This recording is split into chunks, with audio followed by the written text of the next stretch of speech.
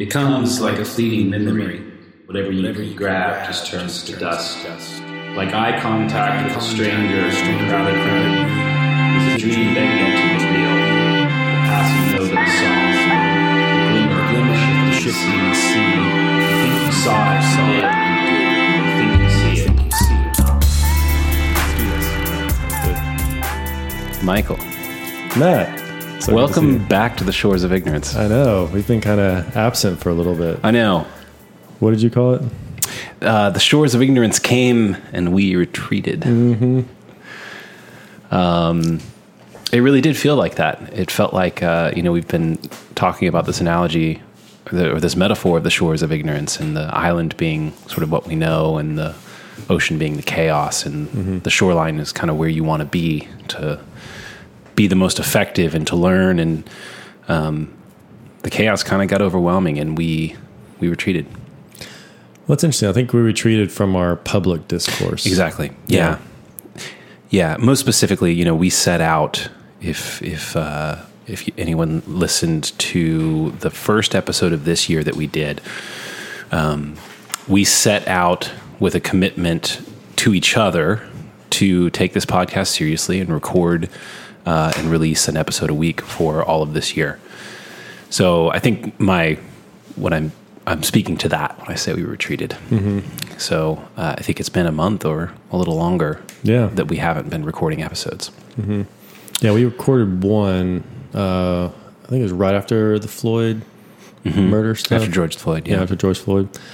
And then we'll get into that here in a little bit. I think I think we recorded one that we just kind of paused and we weren't sure exactly what we wanted to do with that.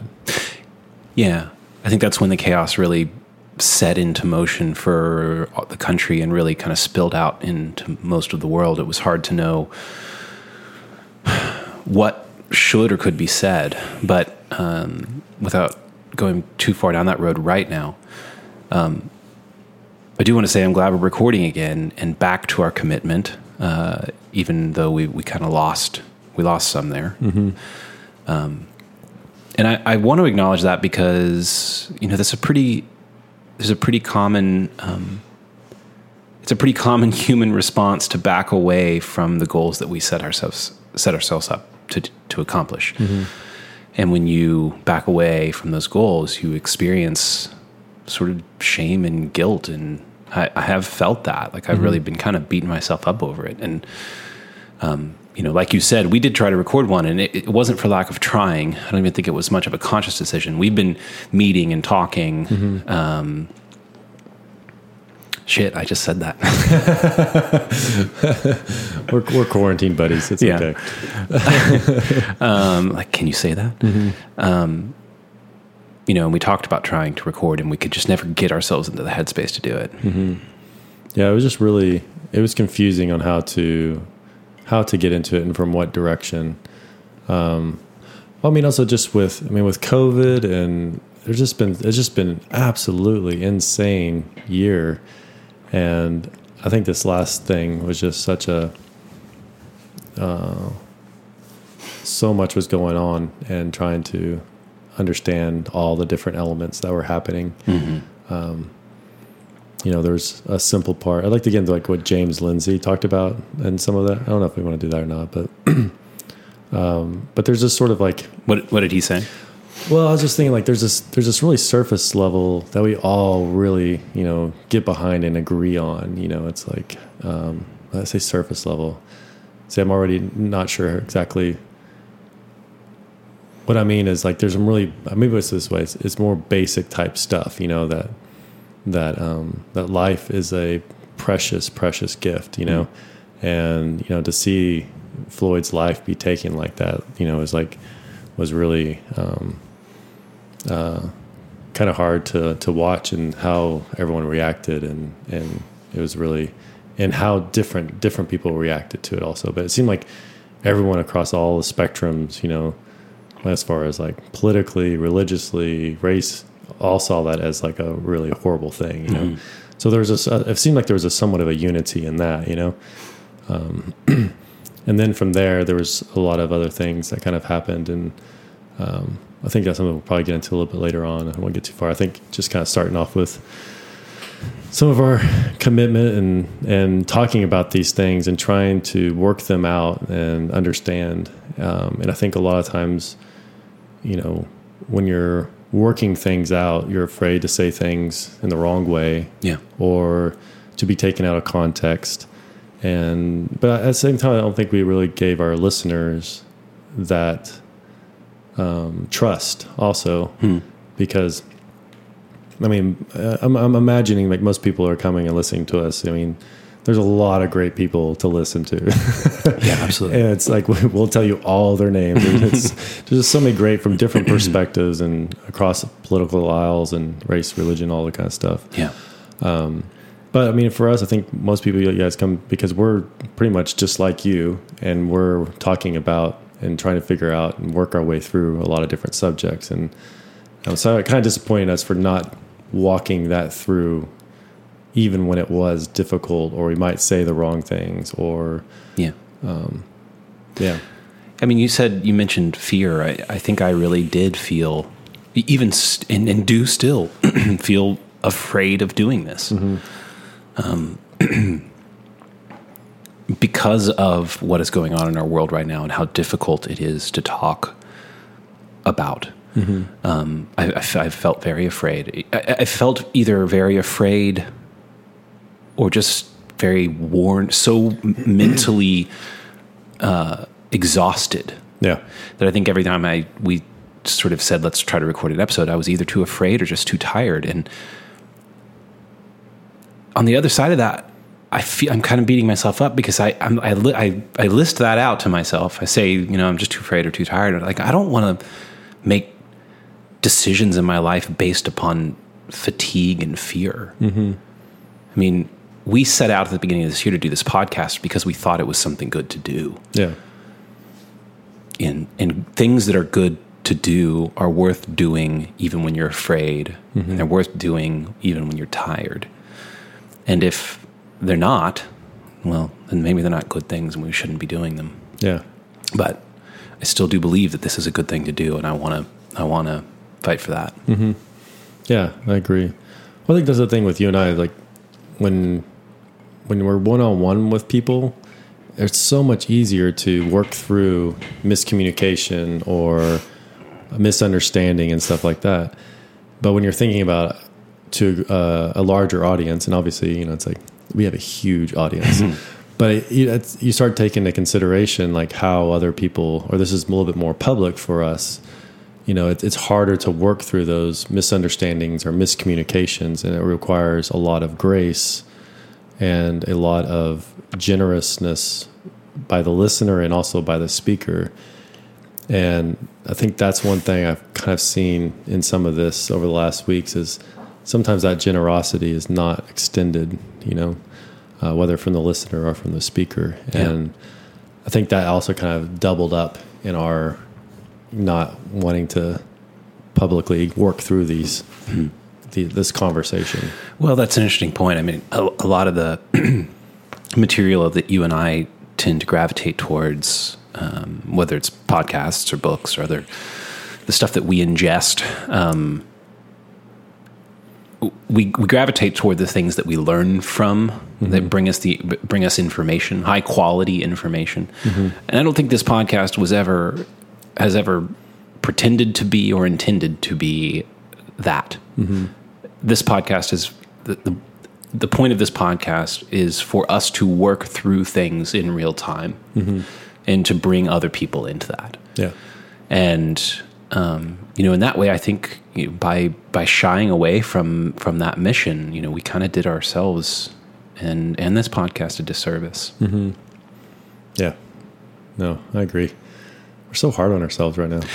Well, I think it's important to point out. Yeah. And this message isn't just for our listeners. This is an admission of the way that humans tend to be. I think it's important to say that and to work through that. And arrive at the conclusion. Like I don't, the things going on in our world are really hard right now, and it's really difficult to talk about. There's grave danger in talking about it in many many times. A lot of people have lost their jobs over their opinions. And that does put some fear into my heart. But I don't want to live in a world where I'm quiet. Yeah. I want to live my life striving towards the things that I believe to be good. And talking through things with you is one of those things. Yeah. No, I agree.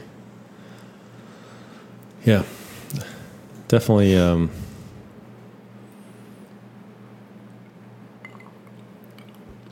Well, I think too. I mean, through the time that we did kind of sort of take off, I felt like it was interesting to, because like for me, like the main aspect of this was really just confusion. Yeah, definitely. It was a spiral of confusion. And we're still in it. Yeah. It's like I was just watching people misinterpret or, other people and different viewpoints and not really listening to each other, which is hard to see. I don't feel like I'm really doing this a service because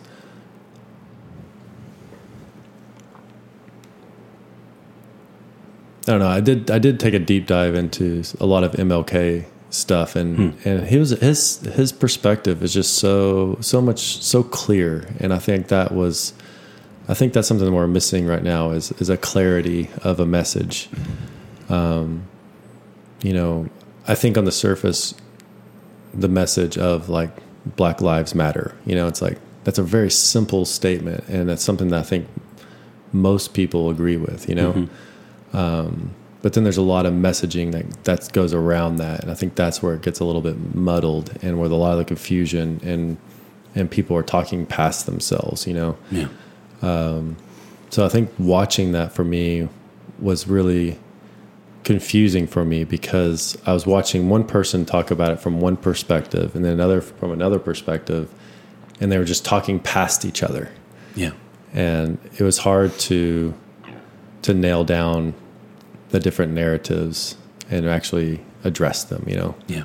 So, well, interesting point there. I mean, I think, when we left off, I don't know, it might have been our last episode, we had kind of found ourselves over the course of a couple of episodes really talking about and looking at this theme of narrative versus reality.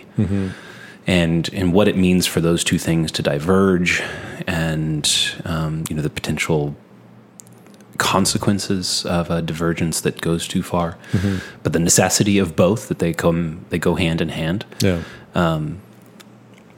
We can't operate or live without one or the other.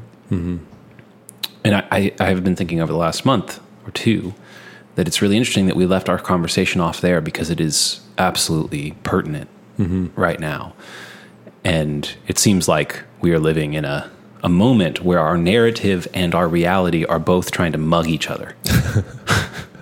We just look at our two presidential candidates, Biden and Trump. Yeah. Like, what does that do? We're watching it. That's been something that my eyes have been opened to. I think maybe it was already this way, but I've just been so hyper vigilant since George Floyd, really. Like reading as much as I can, every article I can find on the parts of what's going on that seem to be important, and so I think my eyes have been open to some things that I didn't notice before, when I wasn't spending a large part of my time doing that. And one of those things is that, you mentioned sort of people talking past each other. Our two political parties don't even seem to be talking about the same things anymore. And when you think they're talking about the same thing, they're defining the words differently. It's like there's two different languages being spoken. Yeah. And I've experienced that in personal relationships in my life. It is a wildly disorienting place to be. And I think we're all living in it, whether we're sort of paying attention to it or not. I think this it has a disorienting effect. Well, it makes sense why you would also gravitate towards people that maybe use similar or close language or definitions that Right. you have. And there's a kind of a unifying part that language has to that. It's like maybe that even attributes to that division, is that we are working on many different levels of interpretation as far as like when I say, that cat is yellow, you're like, it means something completely different to you than it does to me, basically. Right. Yeah. Yeah, there's been so many things going on that have just been absolutely alarming to me, and that is one of them. Mm-hmm. But so I guess all that to say is, confusion, man. Mm-hmm. It's a confusing time to be alive. And even as I hear those words come out of my mouth, I'm imagining somebody hearing that saying to themselves, "What are you talking about? Everything's super clear." Mm-hmm. Yeah, that's true. Well, that's the thing. Probably, I mean, maybe when I start drawing some guests back into here, is even maybe exploring some of those ideas. Is like, why is it so clear to you? It's like, but I think too, it's harder for you and I because we don't really subscribe to a political viewpoint or a. We definitely have a sort of a metaphysical perspective on life, a nature of reality type thing. But well, I've got to tell you that being a centrist politically is feeling pretty dangerous these days. It's like as both parties sort of suck themselves into the extremes, I'm feeling pretty exposed if the firing starts. Yeah. We're in the middle of the field. Yeah, I think it is hard because, you want to address, Republicans. I'm going to use Republicans as conservatives because, they're kind of focused on certain issues and certain ways of looking at this, and then Democrats the same way. And if you bring up opposing viewpoints on either side, it kind of like gets a little dicey. Yeah, for sure. It's like, you're like, no, I just want to look at the full picture here. It's like, right. You see it that way, but have you looked at it like this? And, Well, that's what's been so amazing to me is that when I can sort of put myself into the mindset of a conservative, I can understand what they're saying. And when I put myself in a mindset of a progressive, I can see what they're saying. Mm-hmm. That's interesting. You just said progressive instead of Democrat. Well, I used conservative instead of Oh, Republican. you did? Okay, you did. Yeah. Okay, I gotcha. Sorry. And they're not seeing the same thing. Mm-hmm. I really don't think they are. Yeah. I think they are watching the same thing play out and seeing two wildly different things. Yeah. And I don't know, But would you say that they agree in essentials, though? I kind of feel like they agree in essentials, but it's somehow all of a sudden it just misses all of a sudden. But that's the thing is I think even the essentials they say that they're agreeing on, they're defining the words differently. Yeah. At some level, I mean, I've been trying to struggle with that. As Independence Day came and went, and I woke up on July 4th in the morning, and I opened up the Declaration of Independence and read it. I hadn't read it in a long time. Mm-hmm. It's a really fascinating document to me, but it begins to lay out what I think essentials should be. The ideals of this country, and they're pretty damn good ideals. Mm-hmm. But I don't know if the left and right agree on those anymore. Yeah. I don't think that I can confidently say yes. Mm-hmm. Yeah, you mentioned, I don't know if you want to go into like what Jefferson had kind of worked with in Locke and stuff that you were kind of talking about. Yeah, some really interesting stuff. I won't be able to quote these things exactly, but the 2 points that stood out to me. So maybe I can just read that first part so that I can quote that exactly. Pull it up.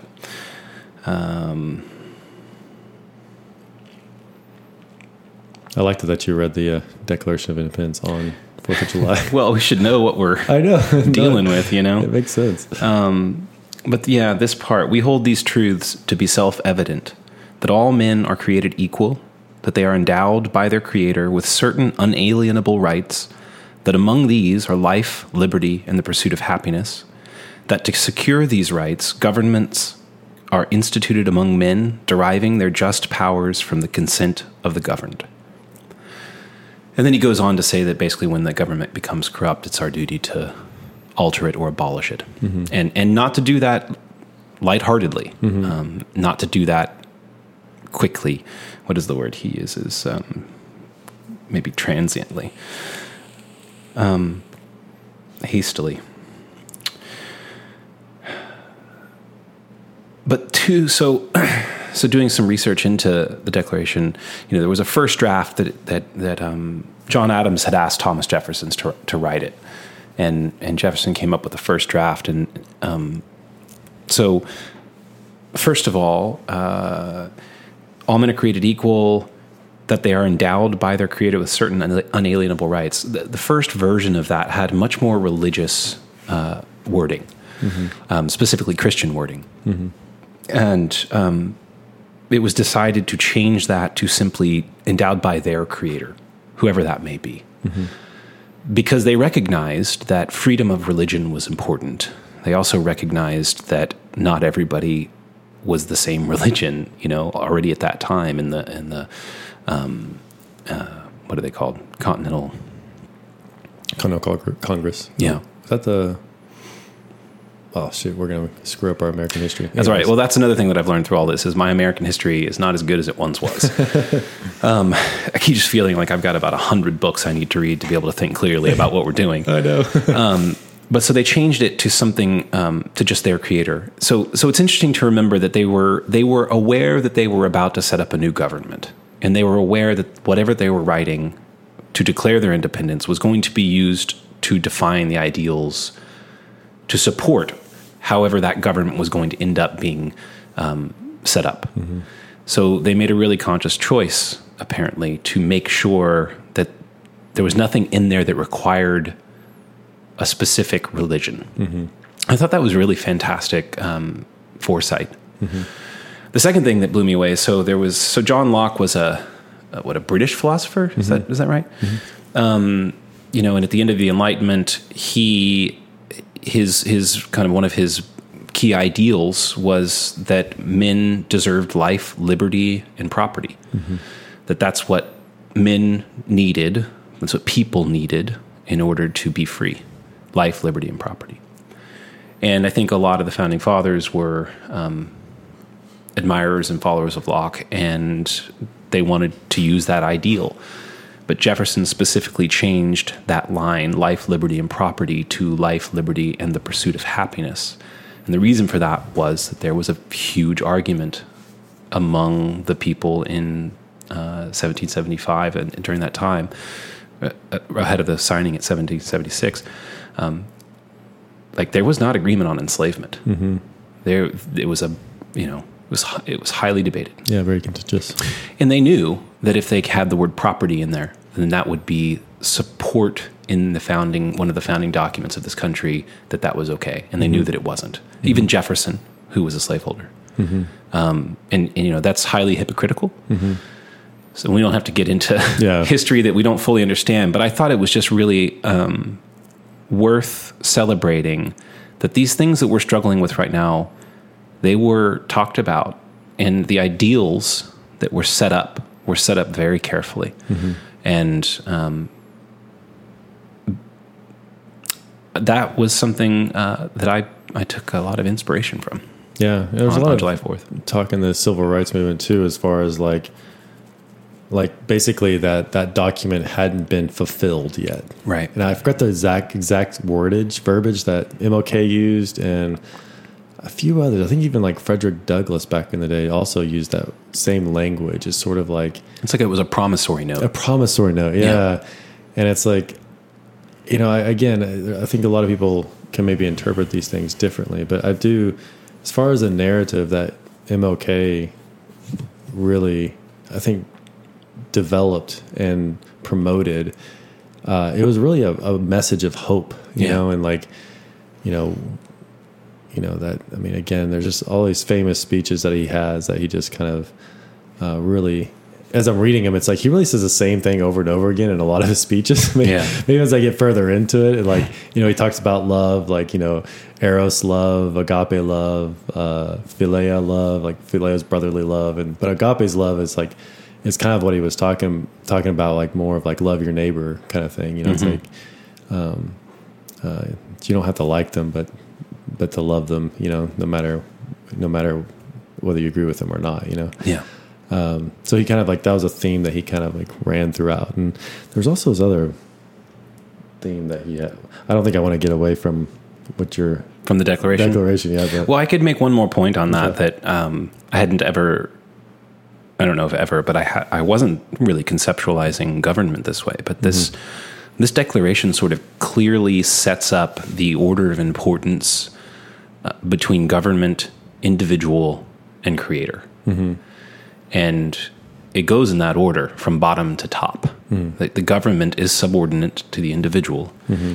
It is there not to establish rights. It is there to protect the inalienable rights given by Creator. Mm-hmm.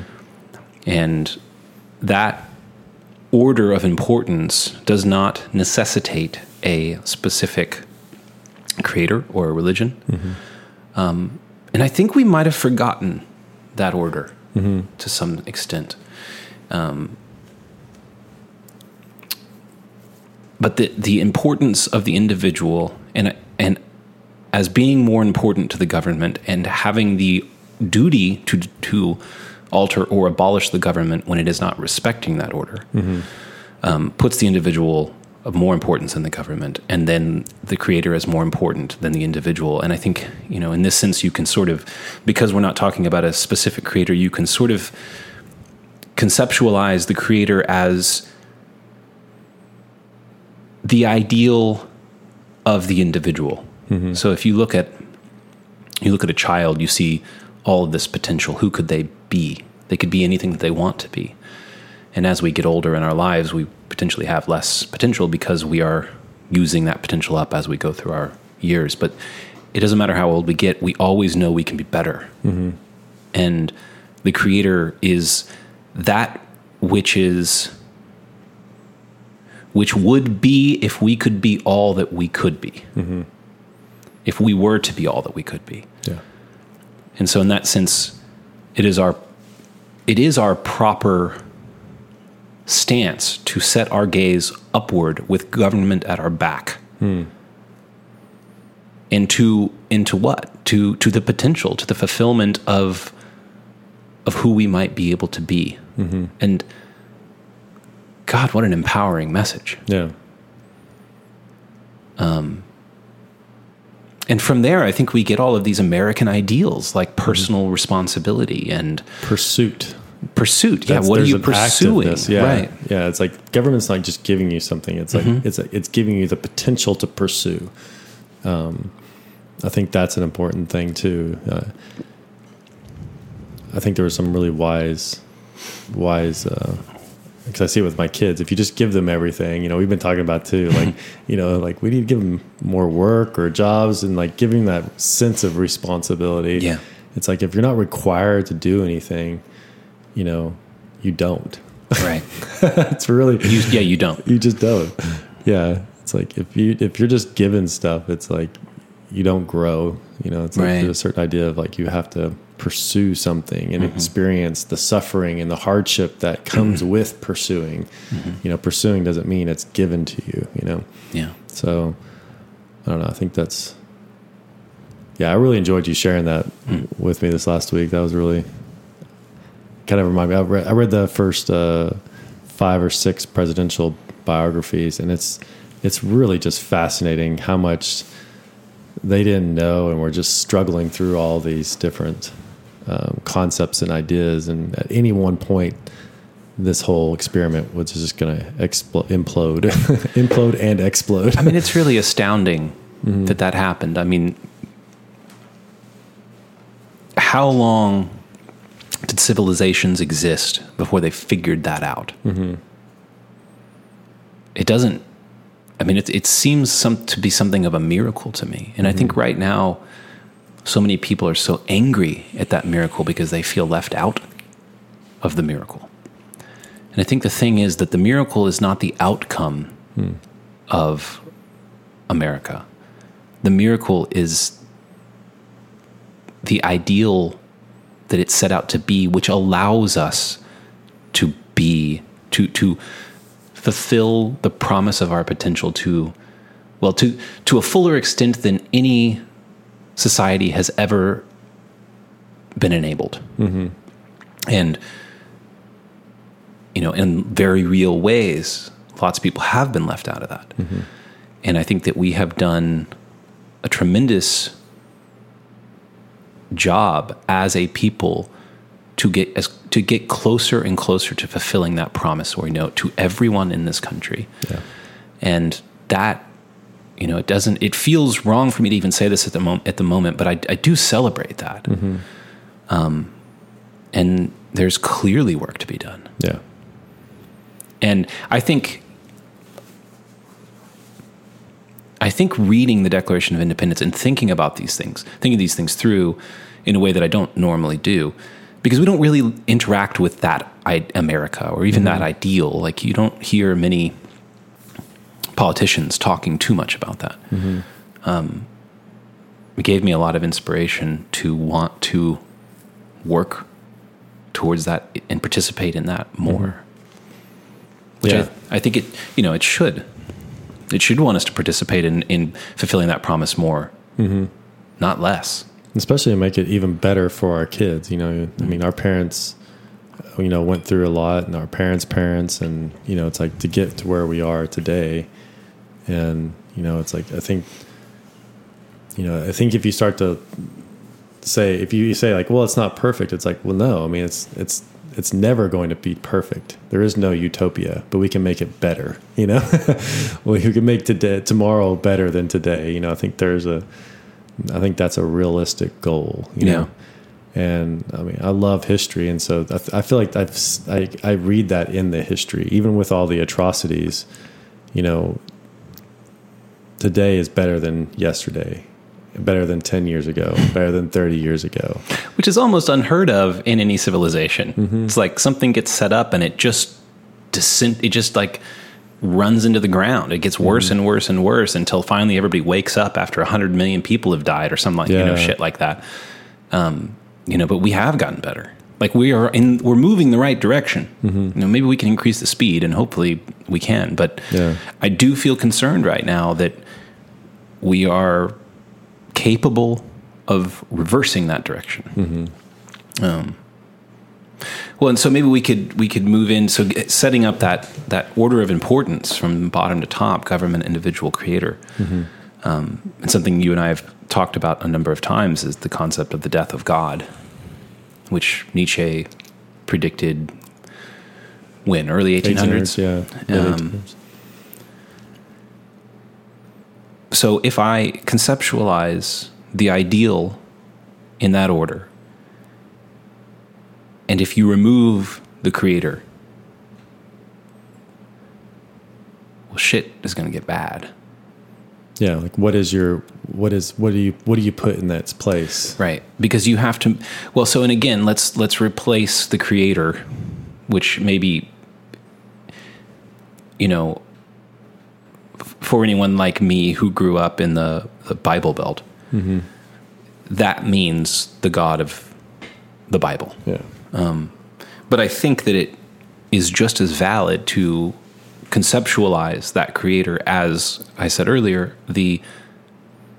that which you could be if you were willing to fulfill the promise of your own potential.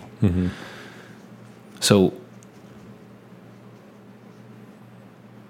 and I really do think that in some way that's what the creator is. We don't have to dwell on that, but if you remove that, if God is dead and you have no thing to look up towards, no thing to move towards, no thing to improve against, then what happens? Yeah. Your proper orientation personally falls apart because you have nothing to orient toward, and then the proper orientation which allowed government to be a good thing falls apart. And, maybe there's a temptation to say, well, let's put government on top of us as the ideal of good. Let's let them tell us what it is good to do. I think a lot of people are doing that right now. Mm-hmm. But the government is just us, it's like it is just us, right? It's just other people. Yeah. Well, so then you get cancel culture. You didn't live up to the ideal. Yeah. No, because you can't. Mm-hmm. When you had pointed something out, that there does seem to be something of a loss of sort of mutual respect and admiration for the individual and for each other. Yeah. That does seem like a probable consequence of the death of God. Mm-hmm. Well, I mean, again, it's like, even like MLK says, like, the universe is on the side of justice. So it's like you kind of have this ideal that is that, even in the Constitution, the old Declaration and in the Constitution, this idea of each person is special and unique. There's something very valuable and necessary for us to. That language is coming through like a creator language, but there's something that we have to. Even if you disagree with somebody, you have to hold that higher ideal above your disagreement, Like even your higher ideal of them. Mm-hmm. Like you have to recognize that you are interacting with a working prototype of a sovereign being. Yeah. Yeah. I mean, it's not that you can't disagree, and it's like, we do have laws that, you break these laws. It's, there's something like, but that's right. That's pretty extreme. There are like, do not pass go, collect, do not collect $200, go straight to jail. Like we need those for a functioning society. Yeah. Yeah. Yeah. But again, that's to help us to function, Right. I forgot where I was going with that though. Which is another aspect of government, which is meant to be sort of at your back. As you look forward and progress and pursue something, they're at your back, and they say, you don't have to worry about people stealing your shit. Yeah. You don't have to worry about somebody coming in and killing your kid. Mm-hmm. Ideally, yeah. Clearly that we do worry about that, and, some more than others, depending on a lot of different factors. But at least if we are talking about what government should be, like they should serve that role and say, we've got your back. Mm-hmm. Yeah, that gets really complicated really quick too. Like, is that financially? Is that, health wise? It's like, I think those are the things that we start to we've been working through those. About. Yeah. Right. I mean,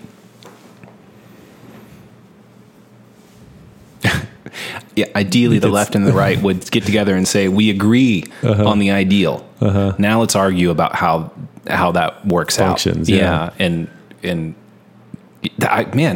I'd show up. Yeah. I'd show up to that conversation. Yeah. No, I do like that. But it is profound that we have come this far, and I don't know how. I am a little bit concerned right now. I think probably every generation says this too, but there was Vietnam War, there was the Civil Rights Movement, there was World War II. It's like there's all these moments where it seems like everything can just fall apart. Yeah. But again, for people like us who want to discuss and talk about things and really ask hard questions, and maybe questions we don't even necessarily agree with, Yeah. I don't see that as.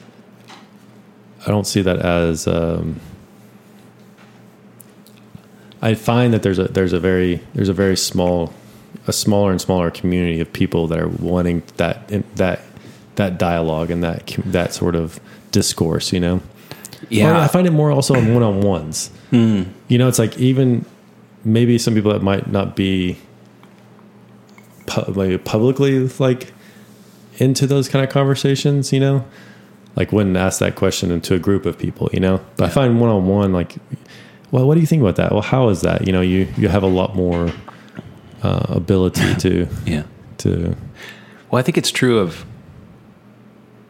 I think I've been learning this a lot the last year. Really, is like what you get from the media, what you get from And that broadly, it could be mainstream media, it could be social media. Like there's a different world going on there than there is. It's like you can take a walk down to the coffee shop and be, as you're walking, flipping through Instagram and Twitter and CNN, Fox, whatever. You know, and you're living in one world, and then the second you walk up to that counter and you put your phone in your pocket, you just left that world and entered a whole different world. And the things that are happening in the second world are not the same things that are happening in the other one. I mean, we could go into more in-depth analysis of that. That's a great one, yeah. It's like the social media experiment is going off the rails. Yeah. But I've experienced this, you know, it's like whatever I get worked up about and worried about and generally alarmed by, and then I go have a conversation with somebody that I don't even know at the coffee shop or wherever, even in the pandemic with masks on. I see another human being and we look each other in the eyes, and there's a spiritual transformation that happens, and we are both people and we are both afraid and we both feel better.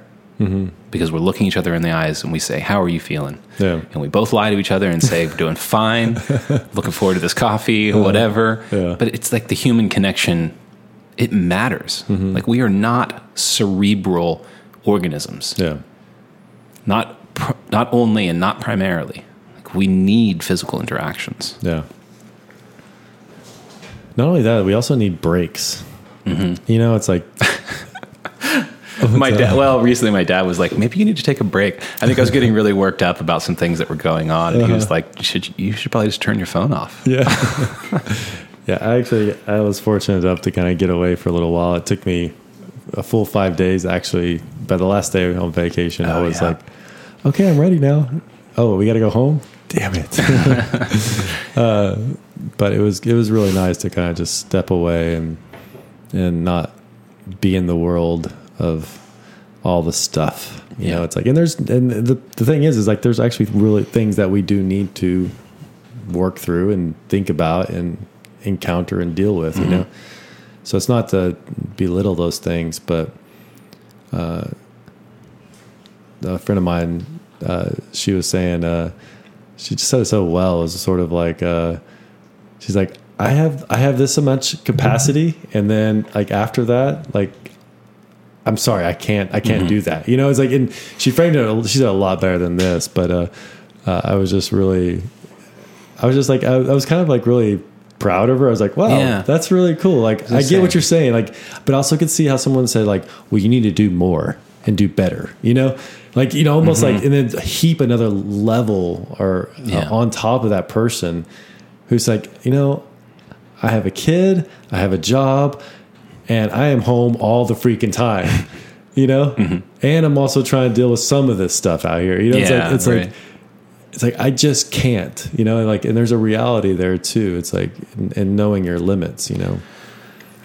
Well, I think that is part of one of the troubles of what we're dealing with in the world right now, is that I don't think that our psyches evolved to consume this much information.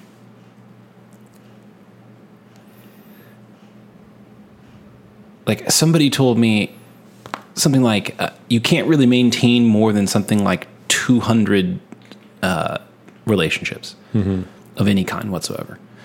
And that seems like a lot even. Yeah, I think it's 150. 150, something like that. Yeah. It's like you're not evolved to do it. And now it's like, how many Instagram relationships do you have, or Twitter relationships, or Facebook, or combine all three of those and then add into that everything else? It's like there's some short circuiting going on, and we are not seeing things clearly. Well, and the negative side of that too is there's like a lot of real loud voices out there that are saying like, well, you need to do it like this, right? You need to do it like this, and and if you've got 10 or 15 of those people on your stream, you know, it's like, but they're all saying it a little bit different or a little bit more aggressively or whatever it is. It's like that can be a lot of pressure, you know, especially if you're like a genuine person who wants to be good and do good, to have all these voices telling you what that looks like.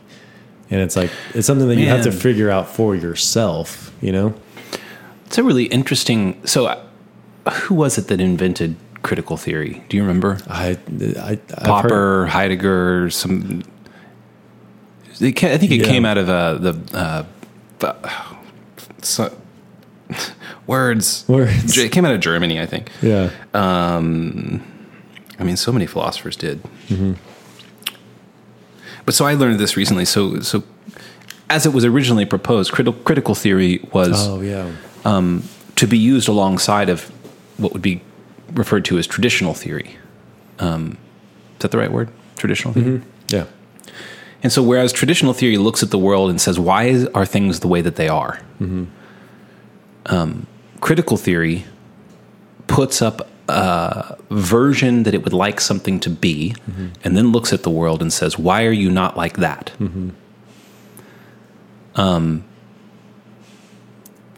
There are whole schools of thought now which are strictly critical theory and absolutely against traditional theory. And as you were just describing that effect of like the loud voices on social media, whether that's actually loud or just popular or just something else, just some other small suburban area 1,000 miles away that we would have no reason to ever know what was going on there. It's like I've got direct access to 1,000 people's live stream cameras into that area. And so we're constantly being confronted with this idea of here's another way things could be. And so we're constantly looking at our lives and saying, why aren't you like that? Yeah. And that seems that realization just then helped me realize or make sense of the rise of critical theory, critical everything, critical social justice, critical whiteness studies, critical race studies. There's a whole slew of these studies based on this. Interesting. Well, you really framed that really well once you the critical versus traditional, and I'll have to think of who that person was. Right. So I want to go back to something you said about. Oh, maybe I lost the thread. Well, when it comes to people talking, and where we are in this climate in America, I have been really inspired by an idea that Brett Weinstein put forward. Oh, yes. Because I think he's seeing the same thing, and he actually had the gumption totally to like suggest a solution. Imagine that. I know, it really is. I actually feel very inspired by it. I feel excited by it. I do too. So I would like to give a little airtime to that idea here. I cannot find the damn website. Oh, I can send it to you. You can? Okay. I tried Googling it. I tried everything. Is it the Medium one? Yeah. Oh, it is. That's that. all it is. Oh, okay. Never mind. I found it then. Yeah. I was looking for a bunch of other stuff. We'll have to put that in the show I think there notes. was another website briefly that a fan started, and then maybe they took it down to not like distract from the official. Okay.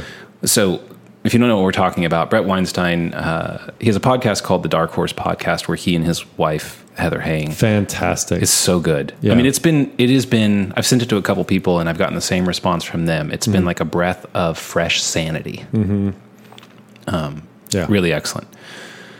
Also just relationship goals. Yeah. Right there. That's so true.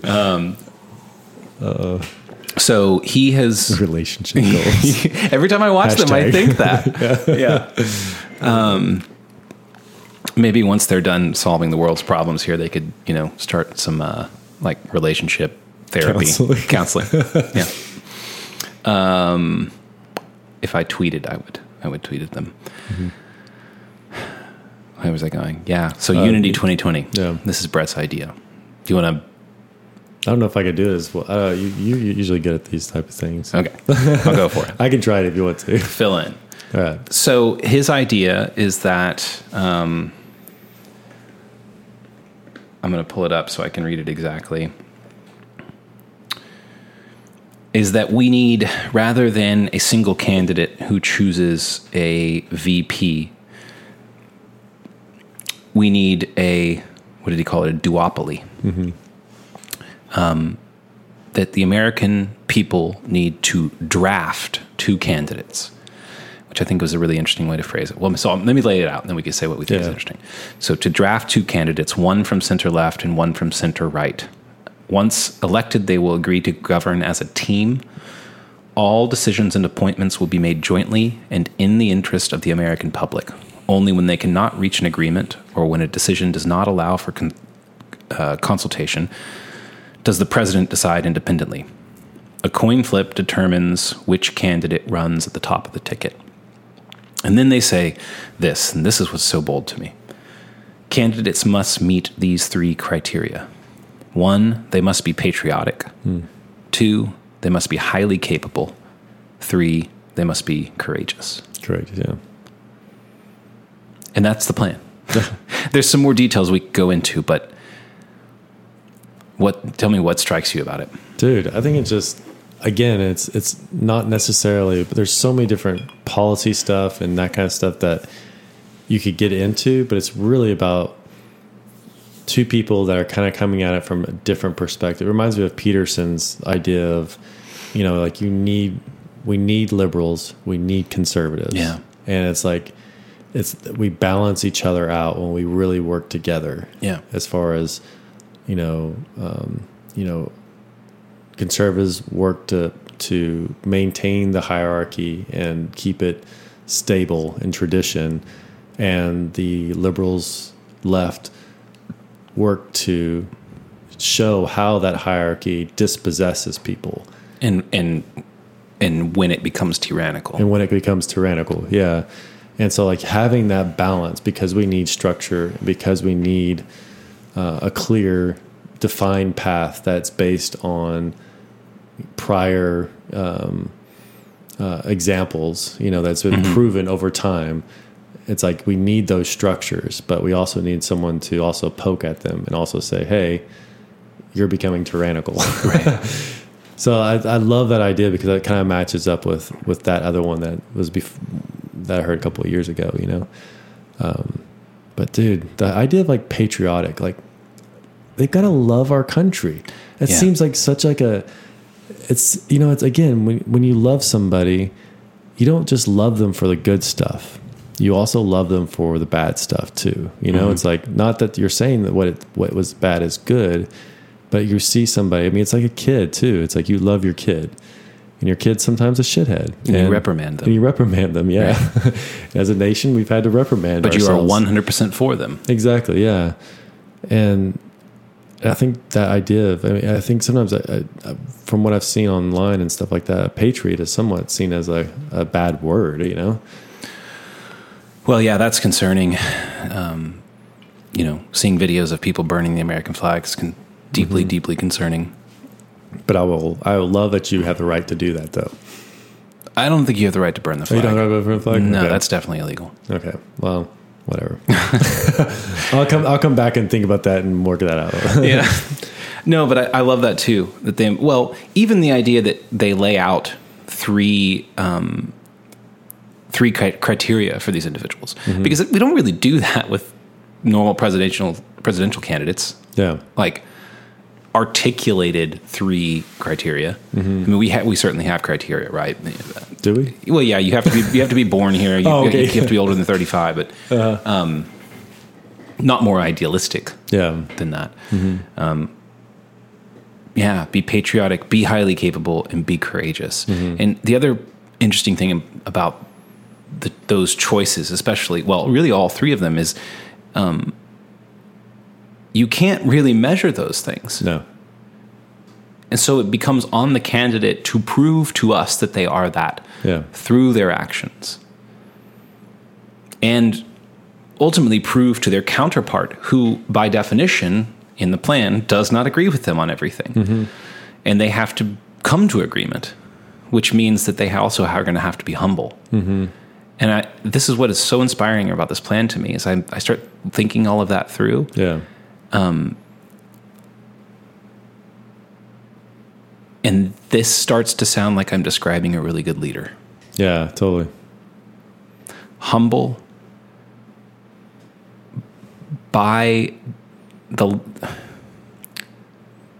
his creed. What is the word I'm looking for? I don't know.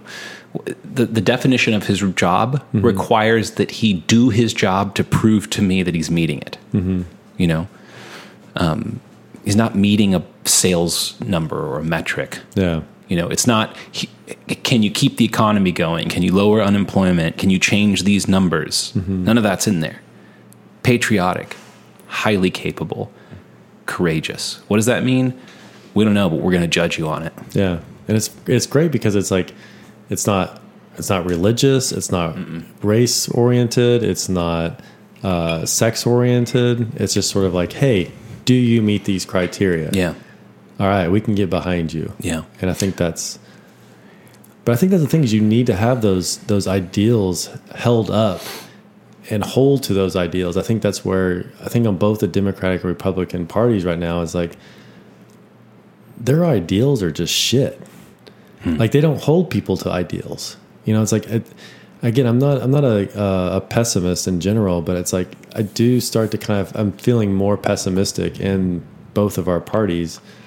And I think there's good peoples in both sides. So I don't want to be overly hard here, but yeah, definitely. But I just like, I feel like we're holding up ideals that are not healthy and good for us to do as a nation, because we're a nation of many people, of many religions, of many, it's like that many goes many directions, Well, it's part of what has made America so brilliant is the diversity inherent in it. Yeah. So Unity 2020, he seems convinced that he can pull it off, that he can get it onto the ballot.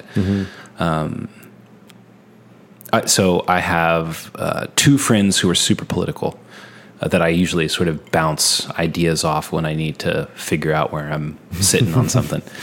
And so I sent them both. I notice I'm not one of those. No, I don't bounce political. Well, I mean, I do bounce political ideas off you, but they don't bounce. They just sort of like, you're like, oh yeah, that's interesting, and let's talk about it. But they'll bounce there. But they both immediately responded with super long responses.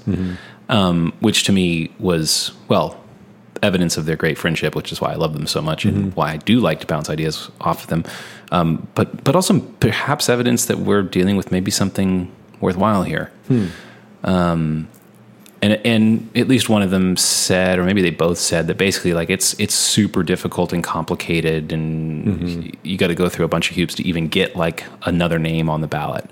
Yeah. So I don't know what the plan is for that with Unity 2020, but if we can do anything to raise awareness of that, I would like to do it, because I do not hesitate to say, and I feel no embarrassment in saying, I do not feel good about either of these candidates. No. It is not a choice that I want to make. No. I totally, obviously both agree on this. Yeah, right. But I think this is more of like, for me, it's more of a hope, because you and I both like working both sides, and the idea of actually two people that are on both sides sort of working together, at some capacity, like that really inspires me. Like I think that's something we need, but I don't know if that's something we'll accept. I don't know. Are we so entrenched? I just don't know. I don't know either. Honestly, I don't see like the left and the right talking to each other. Like you and I both have friends on both sides of the aisle, and it's sort of like, honestly, it's like, I'm sorry, people on the left, but I think sometimes you're a little bit more hard on the people on the right. I won't talk to, but I also understand that the reason why, in some instances, that's a thing. I probably went too far on that, but I could hear the nervousness in your voice. I was like, I'm being a little bit unfair, but I think just living in Austin, I experience more the left hand or the left side of things. Yeah. Well, I think they absolutely can talk. I think that the extremes on either end of the right and the left are unwilling to. Yeah, the extremes, yeah. And at least, I don't see this happening on the right as much, but at least on the left, to show your fealty to the left, you have to move to the extreme. I mean, we saw it happen with the presidential candidates as we went through the primaries. But I think that there are, and so Brett's original suggestion for the two candidates were Andrew Yang and McGavin, yeah, a guy I had never heard Admiral of. McGavin. He's an admiral, like UT Chancellor or UT President or something like that. But those were just suggestions, right? Just suggestions, but I mean, from the little I know about Andrew Yang, I think he absolutely would work to come to an agreement with somebody on the center right. Yeah, I don't think that Bernie Sanders would or Elizabeth Warren. No, but I could see Andrew Yang doing that. So I think there's plenty of people who would do that and do that well, and think that would Dan be a good Crenshaw thing. would probably be another. I would put Dan Crenshaw into that right position immediately. I hope that guy runs at some point. I think he's just a really fantastically honorable, Crenshaw and Yang would be pretty thinker. badass. It would be think. badass. Or even Crenshaw and Tulsi Gabbard too. I would also go that way. Also, Yeah. But I mean, there's plenty of good, good choices. Good choices. But I think what we've seen the left and the right do is consistently knock the legs out from under the most interesting choices that get in front of us. Yeah. That sucks. Yeah. I mean, there's something wrong going on in both parties for that reason. Especially unity. Like we need people that are unifying. Yes. It's like I think that's rather than divisive. Yeah. And that's the hard. I feel like there's so many divisive voices that are being raised up. That's just what not is that helpful about our. So we don't have to get too far into world events and politics, but so Trump is pulling us out of the World Health Organization. And Biden immediately sort of tweeted it and said, "I'm going to add us. This is terrible. I'm going to add us back in day one." And I was like, "What is it that's going on where we live in a culture where a presidential candidate on either side thinks I'm going to get people to vote for me because they like to see me disagree?" Like, why is it not? And maybe this just speaks something to human psychology, but why is it not that we want to vote for people that we see cooperating, that we see participating, rather than disagreeing and fighting everything? Yeah, you saw it in the Kavanaugh thing too. It's just sort of like it was like divided right down the party lines, and everyone's like, it's like everything's it's not even like show me. It's not. Both sides are not even saying, "Let me show you why I'm right." They're saying, "Let me show you why you're wrong." Oh, interesting. Yeah, it's this inversion. It's like disagreement over agreement. You wrong over me right. Or let me put out here's my points. Do you have a problem with any of these points? It's like, and let's discuss that. What was it when the episode "Oh shit" we talked about politics? The idea of the steel man. It's like totally. You got to start every conversation with one. That's so true. It'd be fantastic. And I would love that too. Like if Unity 2020. The both of them would have to get up and say what was excellent about the other one. Yeah, and Joe Rogan's the moderator. Yeah, that'd be great. That would be so great. I think maybe you and I live in this like other world. I don't know. As far as like, what do you mean? I don't know. It's like I don't know if I don't know. I'm just not in touch with like how many other people would be excited about people working together on the left and the right, Well, I think we're going to find out. Yeah. It's like, that excites me. Like, I really think there's really beautiful people on both sides. And I believe that. Like, that's something that, you can't not convince me of. Right. There's a bunch of shitheads too on both sides. I just think it would be so good because I feel like the way we've been playing this game for the last 100 years or so is the right comes to power and they try to take it as right as possible. And then the left comes to power and they try to take it as left as possible. And it's like, it's this game of like, how far can we take it so that when the other side gets it, they won't be able to undo it past the line of center. Yeah. What if we were all working together towards something? I mean, no, we're going to have disagreements, but yeah, exactly. But what if we work those disagreements out? I mean, the world is moving so fast. It's like maybe this is the solution to the problem that, maybe 4 years of either party dominating is too long. Because just think about what happens in 4 years now. I mean, we are living on a different planet. Yeah. So it's like maybe we absolutely need to be working together day by day because things are going to change even more quickly in the coming years. Yeah. Especially when both parties have a certain key and perspective that we need. You know, it's like on a more unifying level. You know? Yeah. I mean, if we're looking at artificial intelligence and Neuralink and Mars colonizing Mars, it's like, I think we need more heads in the room. Oh, dude, I would love to just talk about Elon Musk. I think that guy's just fucking hilarious. He's hilarious. I would not draft him though. No. He needs to remain, for that matter, like, damn, he needs to remain. We need that guy to keep doing the magic he's doing. And I do worry about the direction our country's headed, that it's like Elon Musk is going to John Galt on us. Oh, dude. Totally.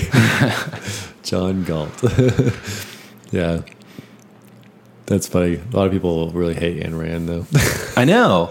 Actually, you might be the first person who ever gave that a positive review to me personally. I've never read it. Well, it's the thing is, like, I feel like I'm okay with it because, like, I disagree with a lot of her philosophy, but there's some things in it just, like, are really, like, wow. Like, you know, it's like, but I totally understand why certain people, like, disagree with her on a whole. Like, and I probably am angry with him on that, but there was just the part about John Galt and, you know, people just kind of getting pushed out of their spheres of excellence by mediocrity. Yeah. Like there's something in that really rings true to me. You know, it's like mediocrity sometimes is jealous of those who shine brightly, you know?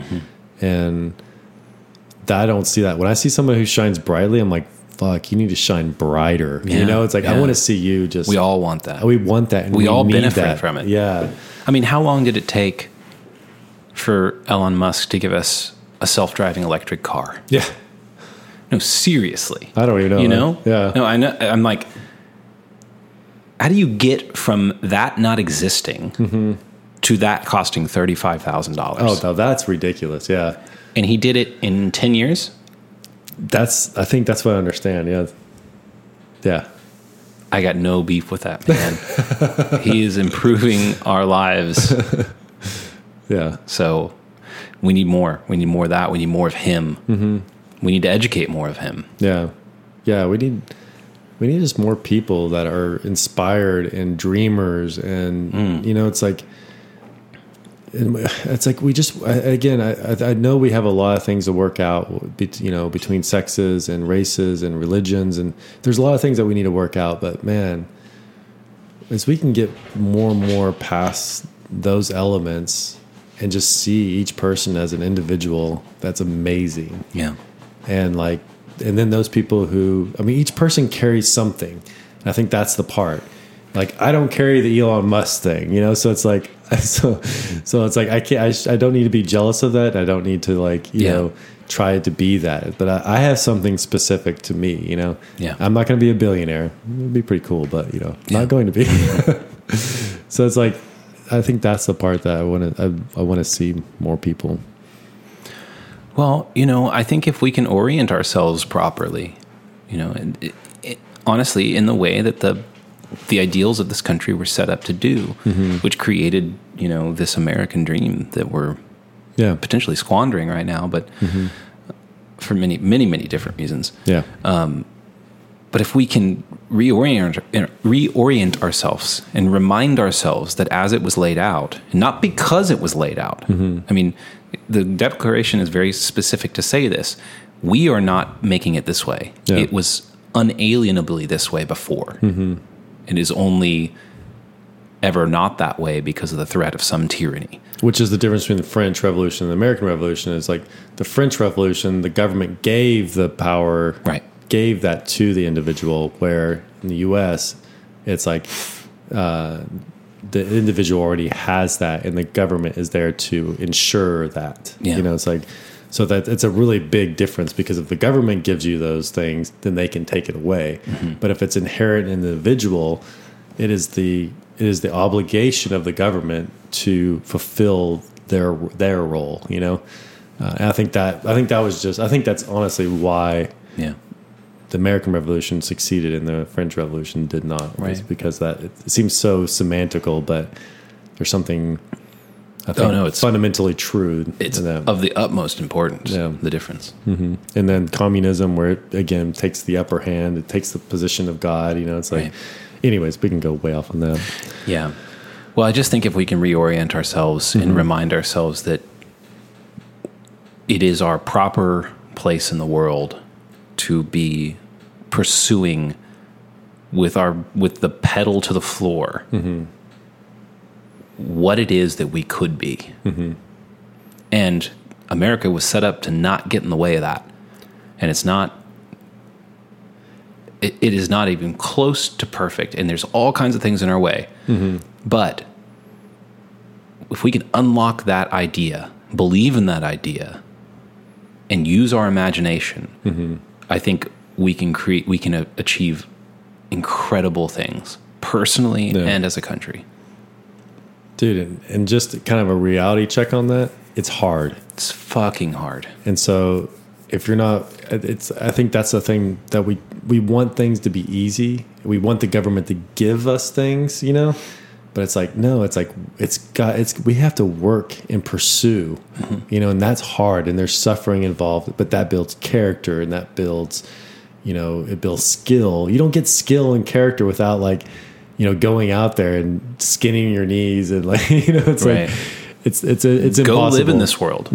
Go live in there. Yeah. It's going to beat the crap out of you. But you're going to really get a gem from that. Yeah. Yeah. We probably should wrap this guy up. I think so. I think it's a great place to end it. I feel hopeful in this moment. I do too. I'm smiling. I know. Exactly. Well, I think you and I both we are really excited. I mean, I think there's a lot of things that, like, we struggle through and we're working through and stuff like that. But I feel like we do have a hope. And I think that's what really, and I do believe each person is special and unique. And, you know, I think that is something that hopefully I think will take us into new places. And I think that's something, but that's my responsibility to hold that value in each person. Yeah. You know, it's like, Yeah. I can't expect that from somebody else, but it's my responsibility to see that in other people. Well, to each and every one of you listening to this conversation right now, whatever idea flits and sparks into your mind that feels fantastic, that you could do, that you might be able to do, however crazy it may be, you can do it. Yeah. Against all the odds, go and do it. Make yourself the best version of yourself that you could be. And by doing so, I think you will make this country the best version of this country that it can be. And the people around you, the best around people. you. Yeah. That felt good. That is. It's good to be back. Yeah. Guys, thanks for listening. Go check us out on Instagram. Follow us. That's all the plugs. Yeah. We Spotify. got Michael's wife made us whiskey glasses that we're using right now that have the Shores of Ignorance logo in the bottom etched in. Yeah. It's the coolest gift I've gotten in forever. So badass. So if we ever get like an online store or something, we'll definitely be selling these. Totally. along with like a small batch branded bottle of Whiskey. rye. But, that's so badass. All right, y'all. Enjoy the music. Definitely. Thank you guys. Bye. Bye.